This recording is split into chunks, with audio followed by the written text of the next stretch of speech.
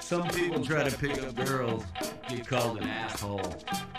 This never happened to Pablo Picasso. Why, he could walk down the street. Girls could not resist his stare. Pablo Picasso was never called an asshole.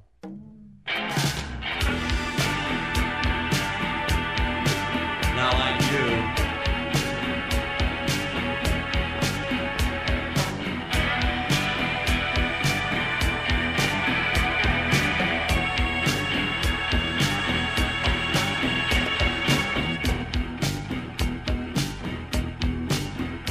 Now the girls would turn the color of an avocado when he'd drive down the street in his Eldorado. Why, he was only 5'3". Girls could not resist his stare.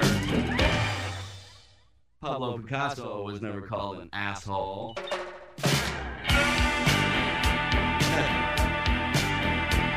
At New York.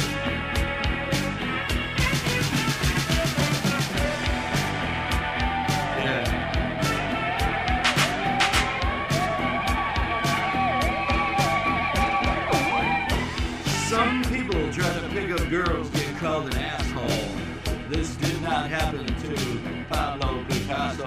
Why? He could walk down the street. Girls could not resist his stare. Subsequently, Pablo Picasso was never called an asshole. Nope. Not around here. Not like you.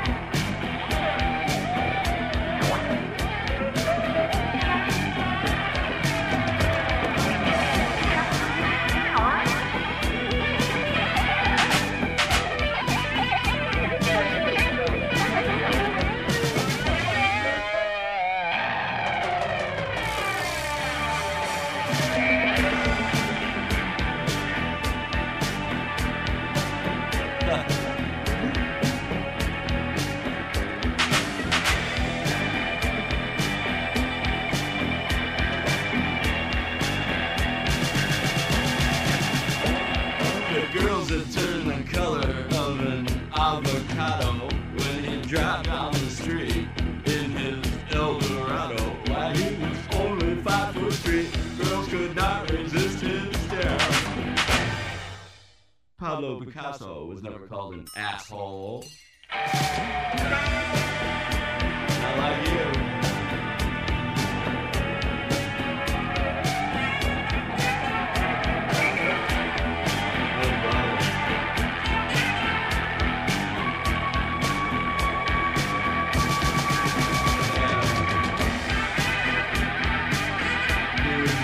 Something.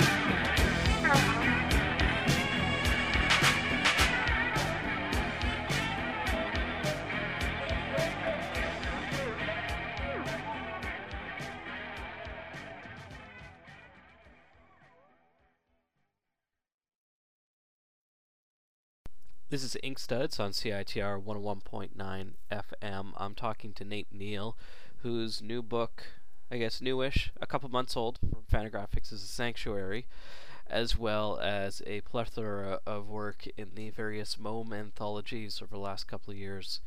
And I didn't realize he'd done this. You mentioned an email anthology, a comics anthology called Hoax, which looks like it was a swell group of folks involved in that. Yeah, I have an affection for Hoax. It's too bad that we couldn't. I think it came out around the same time MOME did, but it was a pamphlet, just like 30 pages, with me and a couple other friends. Eleanor Davis was involved with it briefly. Dash Shaw did a one-pager for the final issue. He was going to do something for the subsequent issue, but we couldn't financially keep it going. Mm-hmm. So. And Hans Rickett? Yeah, Hans was in it too. He came, I think the third issue, he gave us something, and then he did something for the fourth. Yeah, he later he told me he really loved Hoax too, because it was printed on newsprint, and it was kind of in the tradition of old school comics. So I think he had a soft spot for it, just like I did. Kind of like an underground anthology. Yeah. Yeah, I'm not sure. You could probably find it if you hunted around. I just dark mean corridors of the newsprint and the mix of artists and whatnot. Yeah, it was actually, it had a real radical slant to it. We wouldn't just let anybody get involved with it. There wasn't a collective ideology behind it or anything, but it was definitely, it wasn't tame stuff. A qualitative ideology? What was that? An ideology of quality, maybe? Oh, definitely quality, but I guess the subject matter of the comics, because we were pretty pissed off. We were all 20-something pissed off about the political situation and all that stuff back in 2005 and 2006. But yeah. There does seem to be an underlying political consciousness in a lot of your work, especially when you get into the plebis. Is that how you pronounce them? Plebis? Oh, the plebes. The plebes. Yeah. Yeah, I think in my earlier stuff there was pretty political. Ted Stern. I went to SCAD, and Ted Stern used to say that he was one of my teachers there. Said that everything I did was political, and that used to piss me off because But then I think he was kind of right. Yeah. But I think I strayed away from that. Now it's more disguised with symbolism and stuff. If I do have a political slant to anything. I didn't realize Ted had taught. I don't know if he mentioned that when I interviewed him. Yeah, he might be ashamed of it. He was kind of a crazy figure there because he had never taught before, and he would and I think I was in his first classes he ever taught. Yeah, he had been known to make students cry with his critiques, which deservedly so many of the students in there were just so terrible. They didn't really belong in there. They were wasting their own money, you know. Yeah. And I admired him for the dressing down he would give these kids, but he had a reputation for being kind of a curmudgeon. A brutal curmudgeon. But Eleanor and I, we went to SCAD at the same time, we loved him. Mm-hmm. He was like our hero as far as the teacher. So you originally from Georgia? No, I'm from Michigan. Oh, okay. What was the choice to go down to SCAD, the Savannah? I originally, they had a film program. I thought I wanted to do films initially, but I got in there and it just seemed too rigid and expensive, so I dropped out for a period and made a feature film on my own. But the whole experience just made me realize I didn't want to do that with my life, so I went back to the just drawing and writing, which I had been doing anyway since I was a kid, and got a few things published in an SPX anthology, and just went with it. Eleanor kind of encouraged me to keep going, and Ted, and then I was just full blown into the comics thing. The slippery slope that is comics. Yes. Did you have a lot of output as far as comics go while you were in college? Was that like kind of working on some ideas that you'd revisit later, or do you find you've changed a lot since then?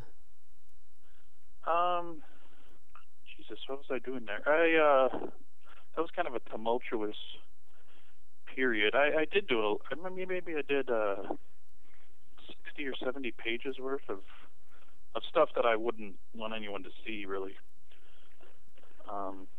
There's some mini comics probably floating around somewhere. Yeah, nothing substantial. So when did you start working on the Sanctuary? Actually, I was going to SCAD when I started. I did a really crude version of it. It started around 2003, I think. But I couldn't really. The drawings weren't satisfactory. So I kept redrawing it for a couple of years. But then I think in 2006, my drawing skills were a little bit better, and that's when I started on the final version that is the book. Mm-hmm.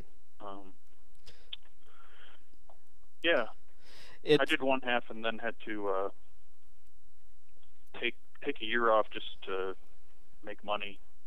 It was all about making money and then living off of the money I earned, and then trying to finish it. So the whole process took several years, 4 or 5 years maybe altogether.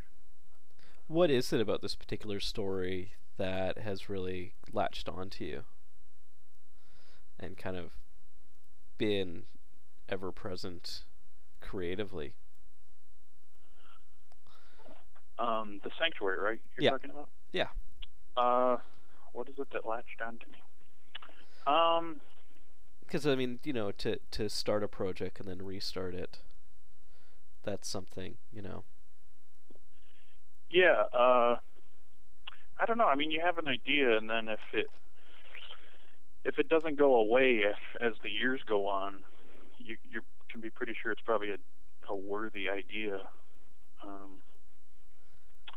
I don't know. To me, the book is about everything. Everything that I think about how the world operates and my own personal life, it seems to all be in that book. Even though it's under the mask of this caveman silliness. They provide the role as ciphers to rearrange what you're saying. Yeah, I mean, and it's not that black and white. I mean, I probably couldn't explain it to you. I mean, I wouldn't even be able to explain it to myself exactly. But I really enjoyed it, and some of the pieces that really stuck out to me was especially the dancing scenes where the one female character would dance with the embers of the fire. Yeah. And the motion. Tell me about constructing those. That's funny. That's based on a camping trip. I don't remember if there were drugs or whatever was involved, but a friend of mine did that. He just stoked these two branches that he'd ripped off of a tree into a fire, and then he sort of disappeared into the darkness of the woods that was surrounding the site, and we lost sight of him, and then all of a sudden he must have been twirling the branches around, and I just really vividly remember the shapes that the zigzags of the embers were making through the darkness, and he would explode them on trees, and the embers would splatter everywhere, and it just struck me as I cataloged that away to use it sometime, and then it just came up. It flowed quite nicely in the book. What's that? It flowed quite nicely in the book. Yeah. I think so. Do you find that this work is not representative of your work as a whole? just looking through. That's interesting you say that. Just I'm looking. glad you said that. Well, looking through the stuff in Mome, I mean, it's all very colorful, loud. You know, there's a lot of senses, and this is more pared down, where you kind of have to engage it in a different way other than just reading it. Yeah, absolutely.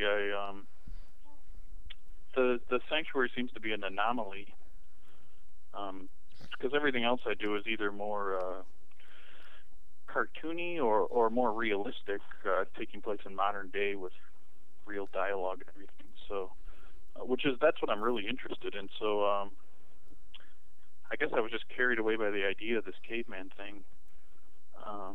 But interestingly, I think the Sanctuary is the best thing I've ever done. The strongest thing I've ever done. I think it holds up to criticisms better than. I think the stuff in Mome is more vulnerable to criticisms, but ironically, that's what I'm more interested in doing is modern, realistic kind of things. Why is that? Like, why work on something that you feel will be more challenged than, say, what you're doing right now or what you did with Sanctuary?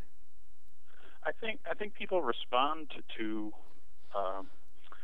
modern realism more than anything else these days when it comes to comics.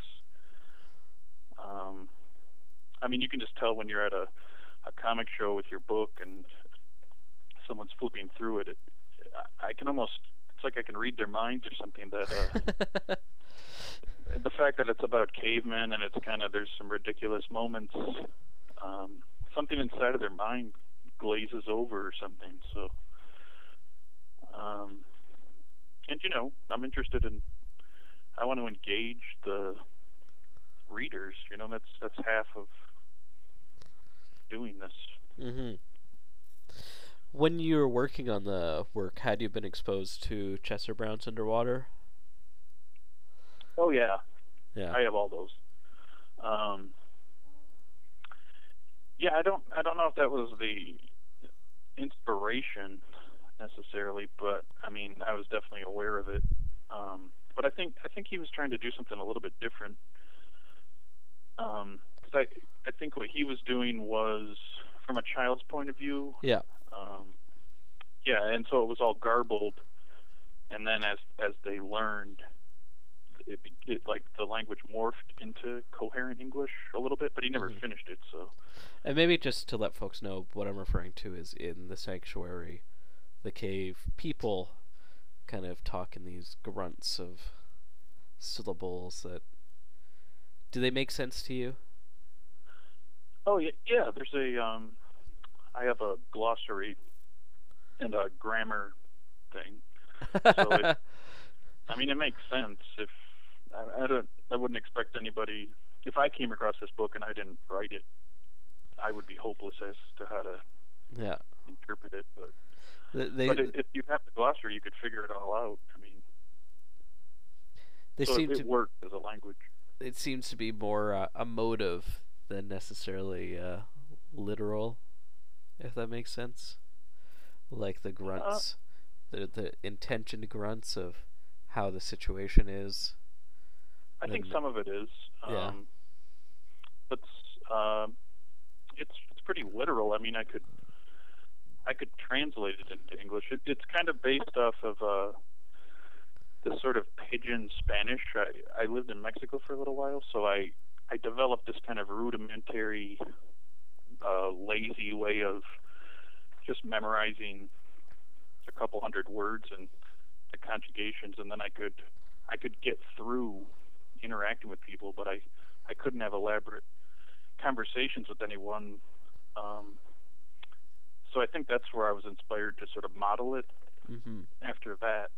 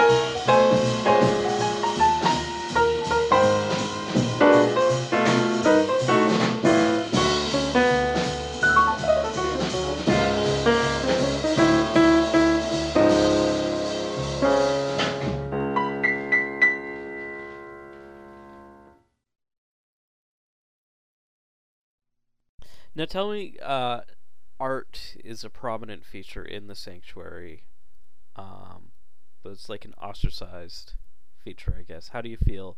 Is that kind of your own commentary on the role of an artist, or just how art is interpreted? Yeah, sure. I mean, yeah, the guy in the artist in the book. He kind of they're making him use his artwork functionally, sort of, to chart the number of buffaloes that are killed. But meanwhile, he's sort of doing his own thing in the recesses of the cave. And then he's sort of prompted through a series of incidences to kind of become more political with his artwork, where he puts on a little show trying to sort of raise the consciousness of the people in the tribe, which just makes everything worse, even though he had good intentions.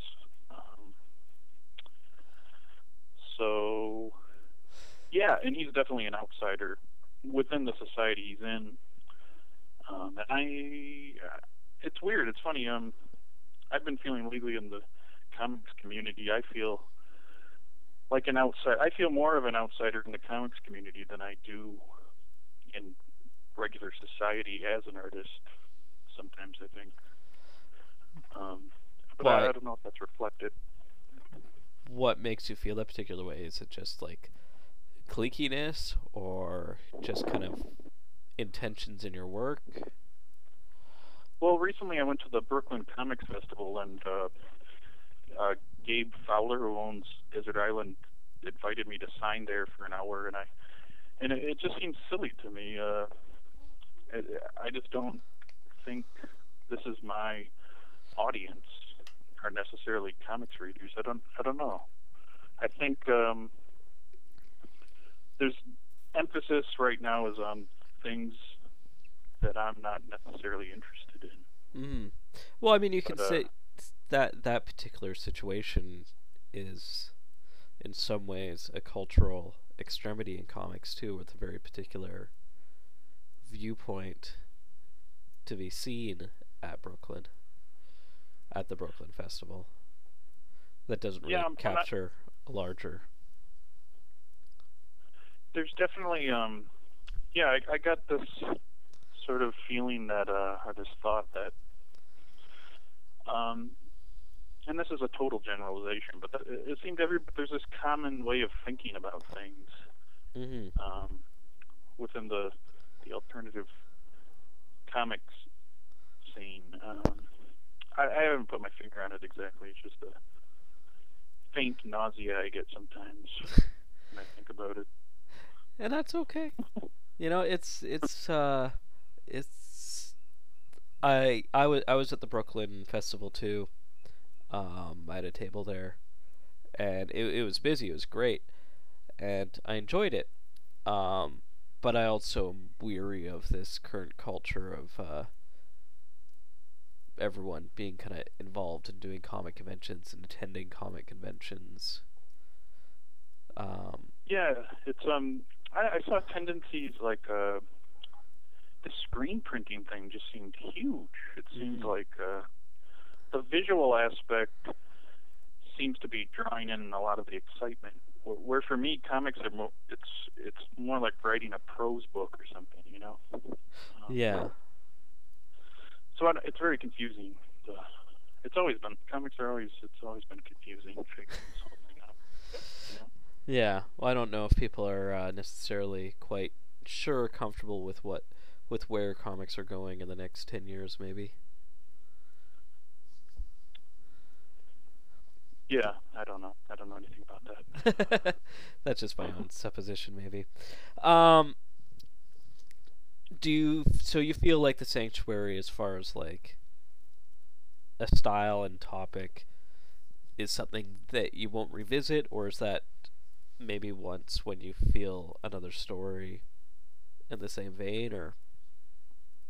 Well, sometimes, actually, in the new MOM that's going to come out in 21, I did a Sanctuary prequel, a little 14-page thing that sort of it's the artist as a child and how he developed.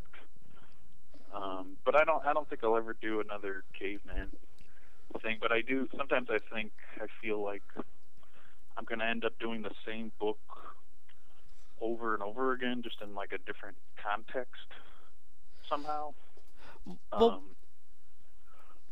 one thing that kind of has relation to the plebes is the context of violence, I guess. That kind of cultural violence between competing cultures, I guess. Yeah, I was at a dinner party the other night, and kind of got into I guess it wasn't an argument, I guess it was a discussion about some woman was telling me about, she saw some film about about child prostitution or human trafficking or something, and how everybody should see this film. And I was kind of arguing that, I mean, somebody who's going to be involved in human trafficking isn't going to see this film and change their mind necessarily. But then that led me to later on talking about how I kind of see humanity as funny. It's like how a lot of the religions see things that humans are. I'm definitely not a humanist. I don't necessarily think that things can be better. Yeah. I think that it's out of control, that it's madness, that I don't think the problems in Israel will ever be solved. I think the world will explode or melt or something before these human problems are ever figured out. I'm not happy about that. Yeah. You kind of have a sense of hopelessness. Yeah, I don't know. I'm optimistic. I feel like a happy guy. So I don't, even though I see things like that, in my day-to-day life, I feel pretty optimistic. Mm-hmm. So I don't know. But yeah, there's violence and human violence towards other people. Yeah, that shows up a lot.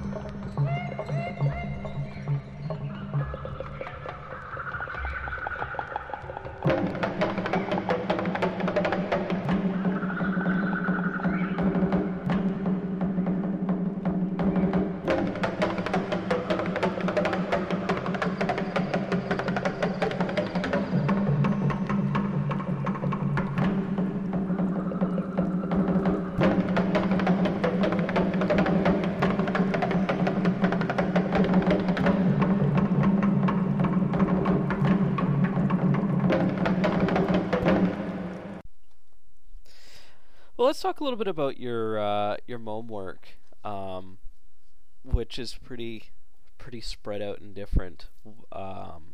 You've got the plebes, but then you've also got the kind of one person telling a narrative stories. Do you use Mome as a chance to kind of explore different types of stories that you are attracted to? Yeah, certainly. Yeah, I thought when I started doing Mome, I wanted to do a different thing each time. I mean, maybe picturing myself as some badass I can do all these different things, but I'm actually thinking that it might have been detrimental as far as getting your name known and people knowing what you're doing, because most people kind of do the same thing for at least a couple. Even somebody like Bob Dylan or something would do the same thing for like 3 or 4 years, Yeah. Before he would change and then do something else, because I think people need a few years of the same thing to sort of decide who somebody is or something, but well, yeah, I kept doing different things in Mome. Yeah, it's quite like I didn't realize, like I'd read a bunch of the stories already and didn't realize they were all the same person. Like it's kind of funny that the Delia's Love is the same person that did the cover to Mome 18, which I at first thought was like a Josh Simmons cover. Yeah. Yeah, I don't know why it's like that. It just comes out that way. Yeah, I don't know. I definitely wish I could do more of the realistic, personal stories, but sometimes I get swept up in more of an abstract kind of idea, and or some kind of point I want to make or something, and then I'm sort of at the mercy of that and have to see it through. Yeah, I don't know. Hopefully, my plan is to do more realistic narrative fiction in the future. But I mean, that was my plan like 6 years ago, and I keep fucking it up. So I don't. Well, like the Delia's Love story especially stuck out to me the first time I read it, because it just seemed like such a. There's something harsh but believable about it, and just something that really pulled me in with the storytelling. Yeah, I really like the structure of that, because I kept trying to figure that story out. It's just a straight on linear thing about this guy and this woman he's seen, and it's this fucked up relationship. But it seemed more interesting to me for some reason to frame it with, in the future he's telling, or not the future, whatever, in the present he's telling his current girlfriend a story about this old relationship, and I'm not that just seemed much more interesting to me. I'm not sure why. It kind of felt almost like a Harvey Pekar comic if Harvey Pekar was a complete dick. That's funny. I just watched American Splendor last night. Uh-huh. And my girlfriend had never seen it, and she kind of got choked up at the end, and I didn't realize how. And maybe it was just a movie that was kind of sentimental, because those comics never were. But did you find them just really cold, or just not exciting? The Pekar comic? Yeah.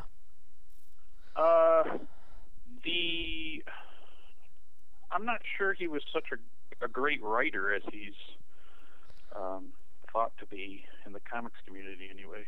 Mm-hmm. Because I mean, some of those stories are boring. But the initial, I think, kind of like Warhol,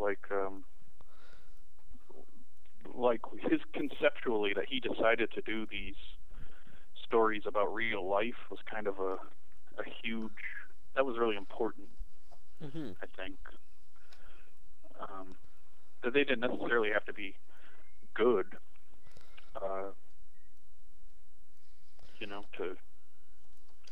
get the point across. But Yeah. Sometimes they just have to do the job. he picked a lot of terrible artists too, or not terrible artists, but I could never get past the visuals a lot of the time, depending on who was drawing the Picard stories. Yeah, I'll agree with you there. Sometimes it looks great, other times it's pretty unreadable. I mean, that's comics. He uses a lot of words. Yeah. That's also I'm starting to ramble now. That's also That's okay. I'm thinking about what's Neil Gaiman and Alan Moore and Picard. To me they have this thing where they it's almost like they don't know they're writing for a comic. They're just writing and writing and writing, and they don't see the kind of the musicalness of it. You know? Yeah, the kind of lack of poetry that they may have.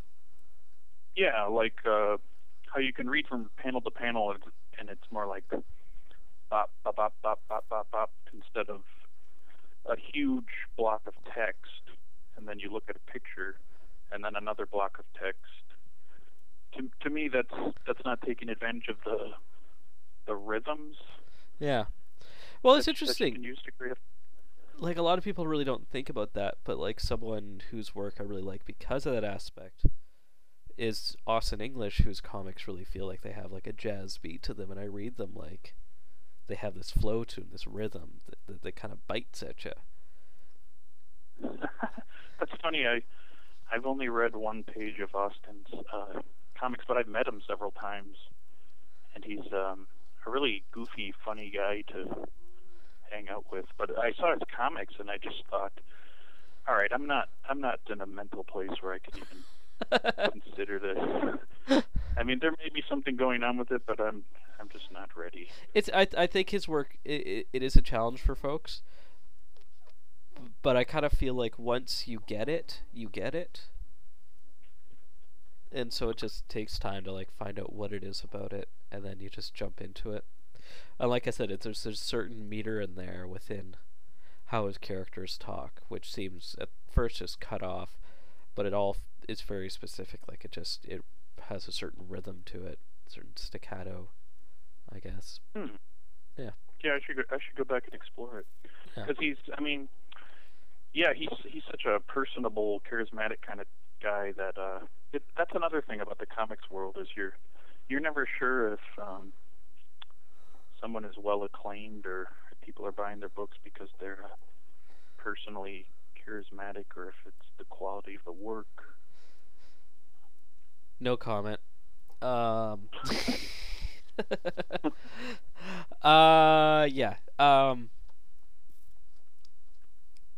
One of your first stories in Bohm, the 5 Cosmic Doodads, was really interesting for me reading after I read The Sanctuary, because it was just such a step in the completely opposite direction, where you're kind of creating this complicated universe, this colorful, vibrant reality, or not quite reality, that everything interacts together.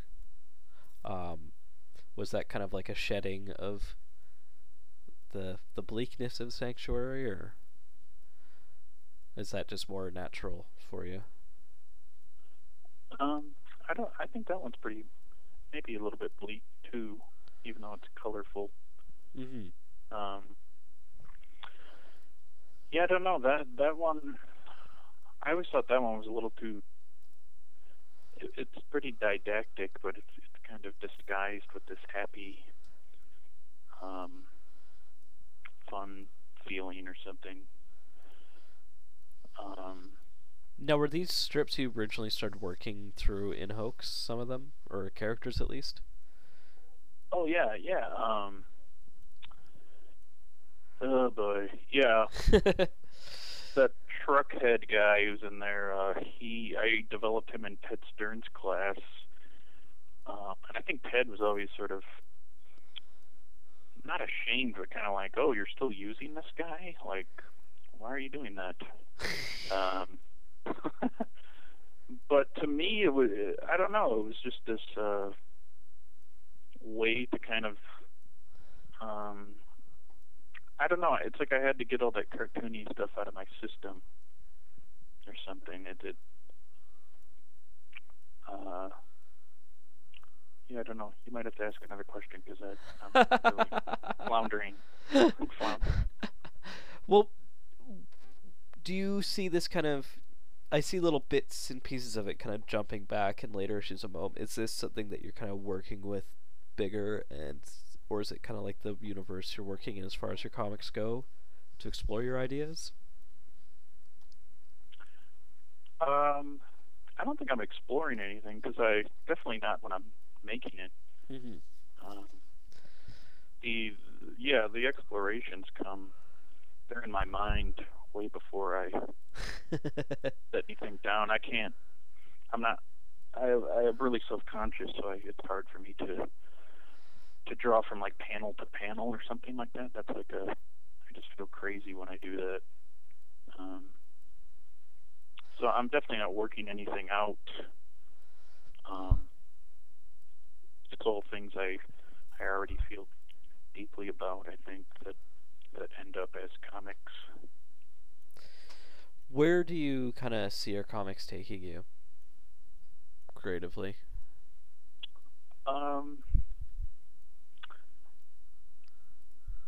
Well, I mean, the next thing I'm going to do is a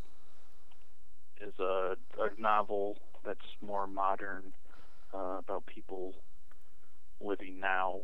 I don't know. I want to do something that blows people away. You know, I want to blow people's minds. I love that. That's the main goal, I guess. Even though it sounds kind of corny or something. Well, I'm really curious to see what it is you will do next, because I see you've like kind of started these, 4 or 5 different tracks, and it's all pretty strong storytelling. It's just curious to see if you continue to do diverse types of stories, or you're going to veer into one particular idea. Yeah, well, for me, the most important thing is that technically, I feel like I've put in a lot of the work to get to the point where I can just do something as I see it or want it to be, and it sort of comes out really close to being how I want it. So, and I feel like I've sort of just gotten to that place. So I feel like the next thing that I'm going to do will be more, I'll be completely in command.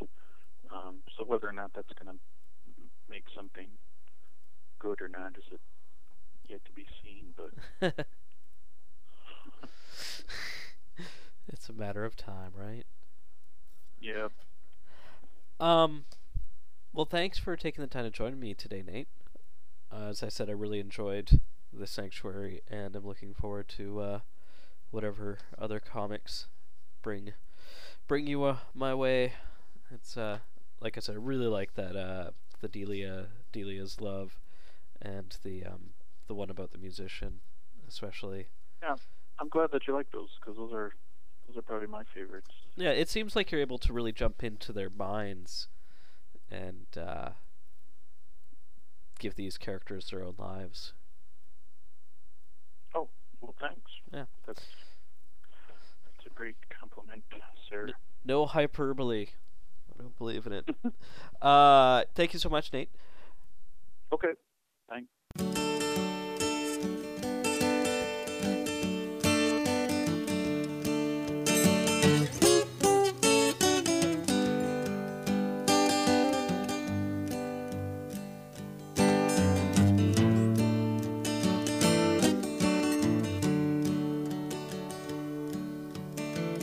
Delia was a gambling girl, gambled all around. Delia was a gambling girl, she laid her money down. All the friends I ever had are gone. Delia's dear mother took a trip out west. When she returned, had gone to rest. All the friends I ever had are gone. Here's Daddy weeps, here's Mama moans. Wouldn't have been so bad if the poor girl died at home.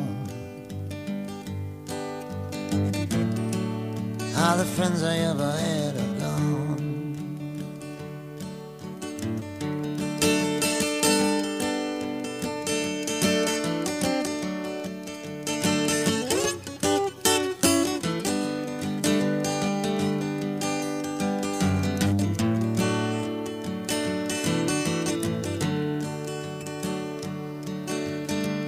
Cuddy's looking high, Cuddy's looking low.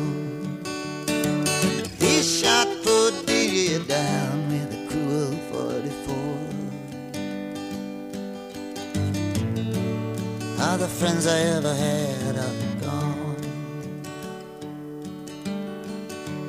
High up on the housetops, high as I can see, looking for them around us, looking out for me. All the friends I ever had are gone. Man in Atlanta, trying to pass for way. Delia's in the graveyard, boy, 6 feet out of sight. All the friends I ever had are gone.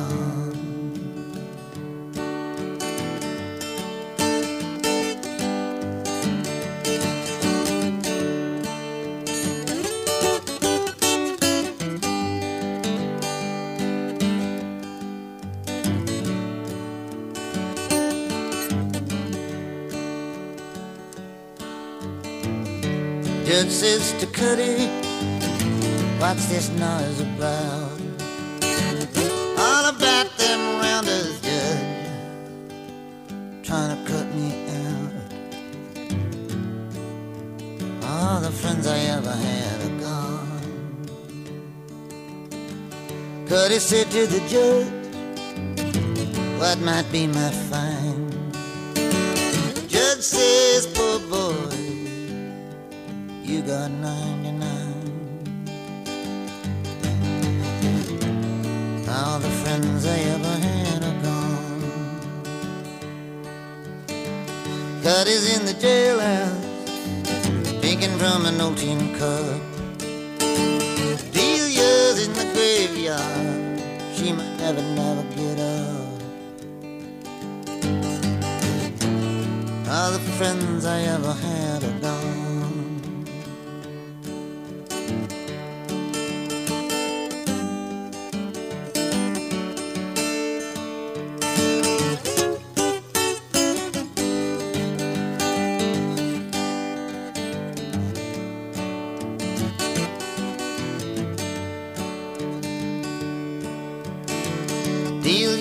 Delia, how can it be? You loved all them around us, never did love me.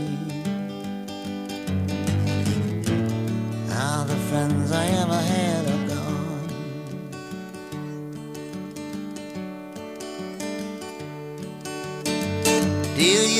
Delia, how could it be?